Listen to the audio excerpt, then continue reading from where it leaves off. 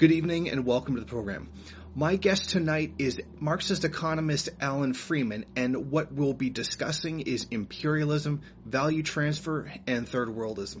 So to you, Mr. Freeman, my first question is, how did Britain stabilize itself with the use of imperialism? I think it's important to distinguish between what you might call the colonial phase of British capitalism and what is normally called the new imperialism.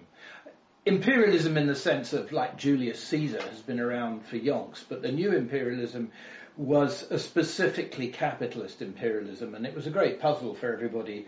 Why was this apparently antique form reappearing at a time when what we were supposed to get is progress? Okay, so that's the new imperialism. Now, the history of it is that Britain was the first capitalist power and was also the first colonial power. We're not really talking about stabilisation. This is how British capitalism got itself off the ground. It essentially used the rest of the world as its supply of raw materials, food, and with the slave trade, of course, slave labour, which was a capitalist commodity one should not forget, and which produced under capitalist conditions. It produced commodities for sale using machinery like the cotton gin. So Britain got itself off the ground on the basis of its colonies. Now, as the new, what Radhika Desai calls contender states came along, like Germany and America, they looked at what Britain was doing and said, hey guys, we want a piece of the action. But they couldn't just set up their own colonies because Britain had a lot of stuff. So they first of all went into places where Britain had not gone, and you had this, I can't remember the exact word, rush for empire, but rush for territory. Everybody was trying to get territory. But they were trying to use this as the preserve of their industrial capitals. So you had a simultaneous conflict of armies and capitals, what Lenin described as carving up the markets of the world and carving up the territories of the world between giant trusts or combines. Well, the interesting thing is, why didn't Britain simply collapse at that point, or why didn't it undergo some kind of civil war or whatever? It did not. And to the contrary, it showed remarkable resilience. If you think, Germany's rise dates from about 1870. That's when you get the new industrial processes, the steel process, the chemicals, and all the rest of it. You get the defeat of the French, and Germany rising to be, probably the dominant military power. You're in the run up to World War One. Why doesn't Britain just blow up and dry up and blow away? More important, why doesn't it lose World War One? And yet more important, why doesn't it lose World War Two? Well, there's a couple of answers. The reason it didn't lose World War II is because of the Soviet Union. Everybody knows that. But why didn't it lose World War... Well, everybody knows it, but not everybody admits it. But it did.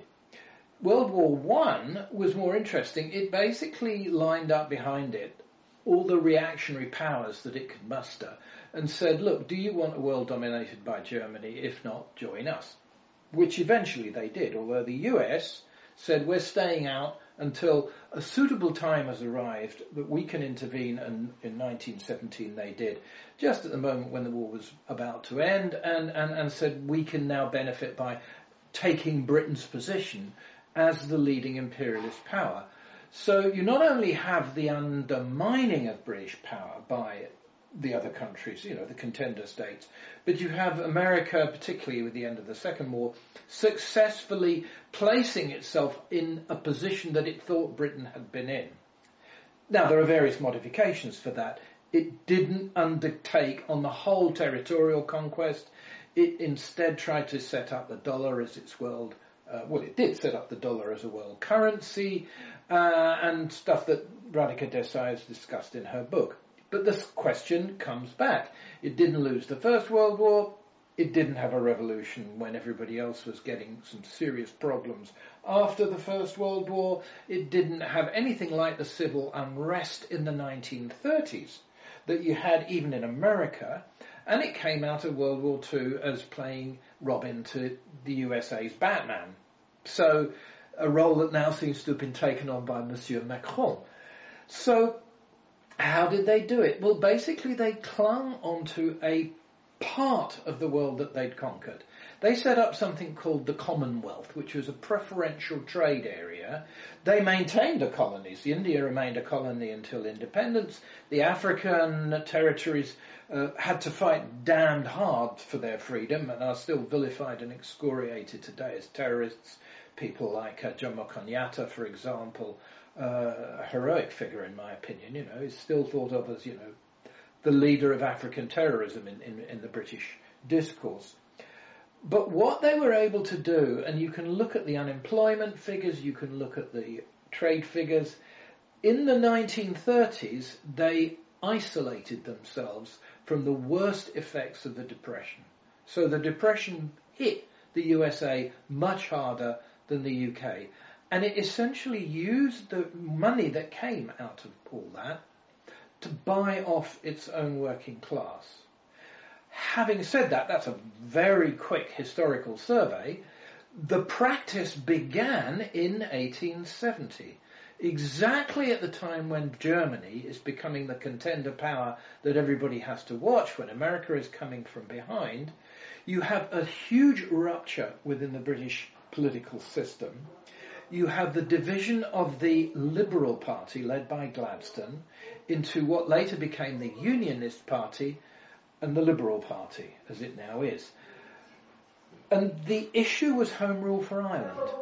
And the people who opposed Home Rule for Ireland were precisely the liberal industrialists of Birmingham, under people like Joseph Chamberlain, who are very, very explicit. They say the only way we're going to prevent the civil war in Britain is to create an army of black slaves in Africa, get hold of Africa's diamonds, Africa's resources, and let them be the people who suffer, and that's how we'll rescue the population. And the Liberal Party, as late as 1905, was the leading reform party in Britain. Lloyd George is well known for having a relatively radical programme of reform, housing, education. These reforms were all introduced by the old Liberal Party. Meanwhile, the Home Rulers were coming from behind. They had formed a separate party called the Unionist Party. That Unionist Party joined the Conservatives, which became the Conservative and Unionist Party, which came to its consolidated itself in the Boer War, and the Labour Party emerged. Now, what does the Labour Party do? The Labour Party basically says the welfare measures of the Liberals, of Chamberlain and these guys, are pretty good for us because we can represent our base if we can keep delivering these, maybe expand it with a lot of socialist rhetoric. So, and this is a phenomenon you don't just find in Britain, the party of reform, in the sense of domestic reform, of welfarism, and protecting the living standards of working people, which they did, I don't deny that, does it by maintaining the imperialist stance of the nation and basically forming an alliance with the Conservative and Unionists to say, we're not going to touch empire, we're not going to touch Britain's position in the world, because we have a tacit understanding that that's what allows us to deliver the reforms. So that's what I would call the stabilisation through imperialism that Britain went through. Mm-hmm. My second question to you, Mr. Freeman, is do they use colonial extraction to pay for the welfare state? I've been doing quite a lot of study of the relation between various forms of what Marx calls surplus profit. Now, contrary to the way that a lot of Marxists perceive what happens in world capitalism, the profit rate never actually equalises either within a nation or within the world as a whole. What happens is that certain capitals extract higher profits and others extract lower profits. In the theoretical perfect world, these would equal out, and the guys who are getting the higher profits would have their profits eroded because capital would move into the production of whatever it is they're doing. There are 2 or 3 very important cases where that doesn't happen. One of those is where you've got a rent-based surplus profit. So your high profit basically arises from a marginally higher return on some scarce resource. That can be cotton, as in antebellum South of America. It can be raw products or food of any kind, which depend on particular types of land that produces rubber, or in the case of the US domination, bananas or whatever. That's one way. Mining as well becomes, especially in the modern world, in this extractivist world, an excellent source of surplus profits, because you're holding something the other guys just can't get because it's a scarce resource. That's the first kind of surplus profit. The second is when you have a technical advantage. So you're simply more efficient than everybody else. And if you're more efficient at producing the same thing, you can produce it for a lower cost. You can undercut your rivals by forcing the price down, and there is a transfer of surplus value from the less efficient producers to the more efficient ones. Now, if there was the complete migration of capital, that would even out, but in the world of nation states, it doesn't. And you get countries like the USA or Germany who specialize in holding on to a kind of permanent monopoly of technical superiority. This is now very evident in the attitude of the United States to a trade war with China, where the key to the whole thing is this attempt to basically junk ZT, I think it's called, the Electronics Consortium, and stop China producing Huawei, rivaling Samsung or whatever, under the flimsiest of excuses, it has to be said, and turn China back towards being a provider of primaries and perhaps manufactured goods, but not getting into the real high-tech market. They're just trying to keep that technical super profit.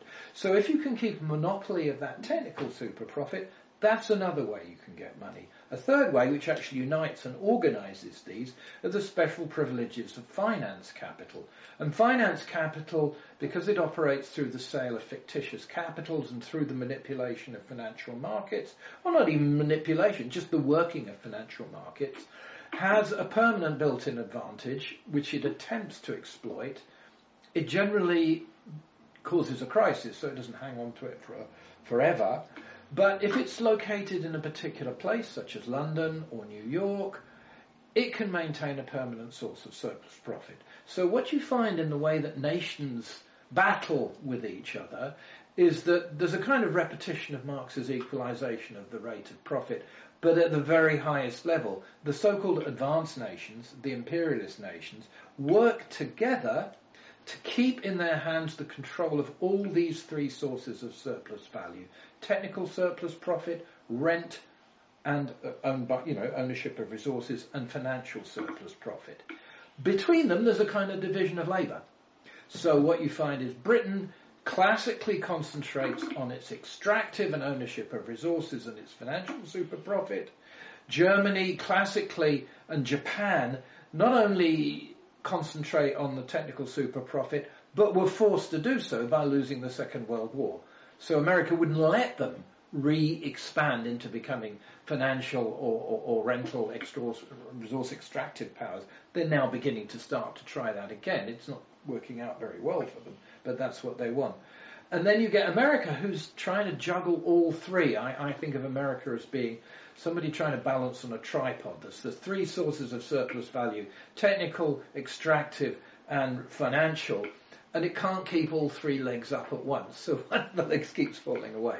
And then all it's left with is military. Now, where is Britain sitting in all this? Well, basically, it's focusing on the extraction of financial profit and the extraction of extractive and rent profits. And its industry goes down the pan. The history of Britain from basically 1948 onwards, and in fact it goes back much further, is a long, prolonged history of self-inflicted industrial decline. Because instead of directing the surplus value which it controls into the country to rebuild its industries, it sends it to God knows where. I mean, the latest is Syria, right? This is a game that's played out. It's not getting there.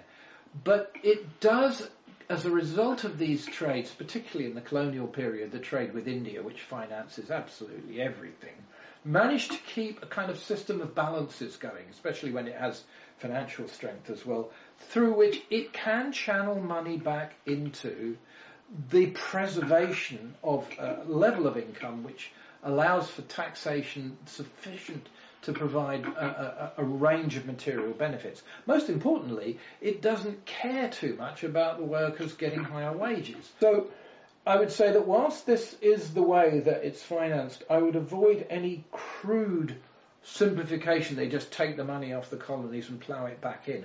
There's just a general system of redistribution of this surplus profit that allows them to pay relatively high wages. I say relatively because I'm not saying the condition of the British working class was by any chance, any stretch of the imagination wonderful. It was pretty dreadful, but relatively compared with, say, Sri Lanka or Ceylon, right, or South Africa, and remains pretty good compared with those, except for the real sort of underclass. It could keep that up, and it could keep up the health service, free education system up to 16, and all the other things that we associate with welfareism. So my answer would be yes, but it's not a simple answer. It's not done in a simple way. Now, my third question is, do lesser imperialist powers like Canada do the same thing? It's one of the things that I think is important to investigate. And I think that the Canadian left, after a long period of harbouring the illusion that Canada was just some kind of semi-developed country, is at last cottoning on to the fact that it's part of the imperialist system. And there's some excellent work done by people like Paul Kellogg and others who, unfortunately, I can't name because I've forgotten their names, who have studied empirically the immense strength of particularly extractive capitalism in Canada. I mean, the Toronto Stock Exchange is, I think, the main minerals exchange in the world. And these guys are up to their necks in what's going on in Venezuela, where there's gold, minerals, and all the rest of it. In Africa, everywhere there's dirty dealings going on with mining, you find Canadians at the forefront of that. I think with the US, that's pretty obvious. That everybody knows that that's what it's been doing for a long time. That's why they're the principal sponsor of military coups the world over. Whenever you find a military coup, you'll always find there's some resource that the US wants to get its hands on, starting with oil, okay? I think it's probably something that the Marxists of each particular country need to investigate for themselves, and in order to do that, they need to change their focus from just looking at the domestic struggle that's going on inside their country and start asking, where do our capitalists get their surplus value from? So I would say yes, but it's specific to each country. Germany is a very classic example. Germany started with Bismarckism. Now, because Germany is a country in which technical rent is the most important thing, the basic deal you have in Germany is the working class can contest the foreign policy of Germany all it wants, except under Hitler when it can't contest anything. But particularly after 1946, it has a free rein to, be very peaceful and ecological and all the rest of it. But the sort of what you get is, I've got it the wrong way around. The agreement for the Brits is you support the foreign policy and you fight over wages. The agreement for the Germans is you agree over wages. You have Mitbestimmung and all the rest of it. And I'm sorry, retract that. They have a fight over foreign policy. They actually contest Germany's foreign policy. But the deal is that at work you have these joint workers' control councils and all the rest of it. So the way it works out in each country depends on the specifics of the type of surplus profit in which that country specialises, is what I would say. It's not identical, is the answer to your question. Another question. What are the mechanisms of value transfer between less developed and more developed regions of the globe, in your view? Do any of them relate to the redistribution of value from less productive capitals to more productive ones? I think it's very straightforward. It's unequal exchange. I think the problem in accepting that theoretically is that it wasn't argued very theoretically coherently by the people who knew it was happening. So if you go back to the developmental literature and the unequal exchange literature, people like Christian Palois, Gunther Frank, there's a long list of very illustrious people, even FHC of all people, FHQ, they tried to explain it using a theoretical framework in which unequal exchange was not possible. They used an equilibrium framework. You can't explain it in that framework. only if you allow that profit rates can differ can you explain unequal exchange. Then it's very straightforward. If you've got two bunches of people selling into the same market and one uses 40 hours of labour to do what the other can do in 1 hour of labour, then 40 hours of your labour are going to exchange against 1 hour of the superior country. So of course there's unequal exchange. Having said that, if there was the free flow of people and capital that is imagined by the neoliberals, and which will never happen in a world of nations, this would, in theory, equalise out. And there are some tendencies in that direction, not actually caused by the free flow of capital, interestingly, but caused precisely by the states of the underdeveloped nations taking control of their economy. When they do that, and this is part of the example that proves the rule I've just been giving, when you have certainly a revolutionary country such as Soviet Russia or China actually taking control of the investment mechanism and saying, no, we're going to invest in our own country, and sometimes just the state doing it directly, you interrupt the normal flow of surplus value out of your country. This even happens when you have a very determined developmental capitalist state. This is how South Korea developed. To some extent, that's how Japan developed to the point where it's got to. That's where Taiwan came from. In every case where you find an extremely strong state intervention into the development of industry, including the development of high tech, and not accepting the position of being the supplier of resources, people and raw materials, then you change it. So that is another proof that unequal exchange has been going on, because when you stop the mechanism of unequal exchange, the backwardness goes away. Even, I mean, this is a very important point, even colonial independence was enough to reverse the process of de-equalisation between India and Britain that had been going on for 150 years, and the so-called Hindu rate of growth, the steady 3% rate of growth, dates from colonial independence. So yes, yes, Virginia, there is unequal exchange, and you can stop it. And the way you stop it is by using your state to control your own industries and can manage trade, control your own currency, and all those things. Now for my final question, in my personal view, I see it as because of the value transfer between the first and the third world, the material living standards of first world people are so high that they lack any significant revolutionary potential. This is largely due to the flow of value and the relatively high wages of first world workers. Would you agree with this statement? Probably not. I think that what everybody needs to go back and study is the history of Portugal in the 1970s, because everybody thought that Portugal was the country least likely to have a revolution. Now, you could argue because its democracy was extremely non-existent, there was an authoritarian clerical state, so there was a lot to rebel against. But therefore there was a revolutionary process that opened in 1974. But their crucial thing was the defeat at the hands of Frelimo and I can't remember the other organ, but in Angola and Mozambique, aided, one should have said, by the heroic support of Cuba, which was a phenomenal debt that the world owes to Cuba at that stage of the evolution of South African history. But at that point, the whole fabric collapsed, and the generals who had seen the light were actually the ones who were the most radical in the revolutionary process. So I would just not rule out that in the event of suffering really serious setbacks, you will have an extremely rapid process unfolding. The problem is it will not take the form that the left expects it to take. What the left in those countries, which is wedded to the social democratic conception, expects is some kind of domestic revolt of workers, which is focused on simply getting higher wages or slightly better welfare state. That's not going to happen.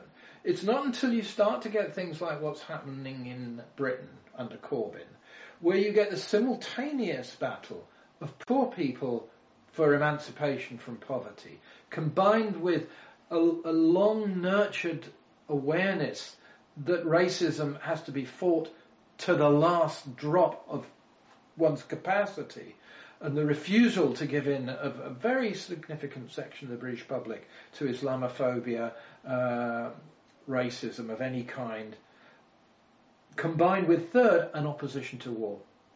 If you get that all combined, so you have, and also defence of minorities, defence of gay and queer rights, defence of LGBT in general, defence of black people's rights, of Muslim rights, of women's rights, of disabled people's rights, combined with opposition to war, and combined with a battle basically to defend the living standards of all working people, not just poor working people, the welfare state, for example, free education, free higher education, which is becoming a big issue now.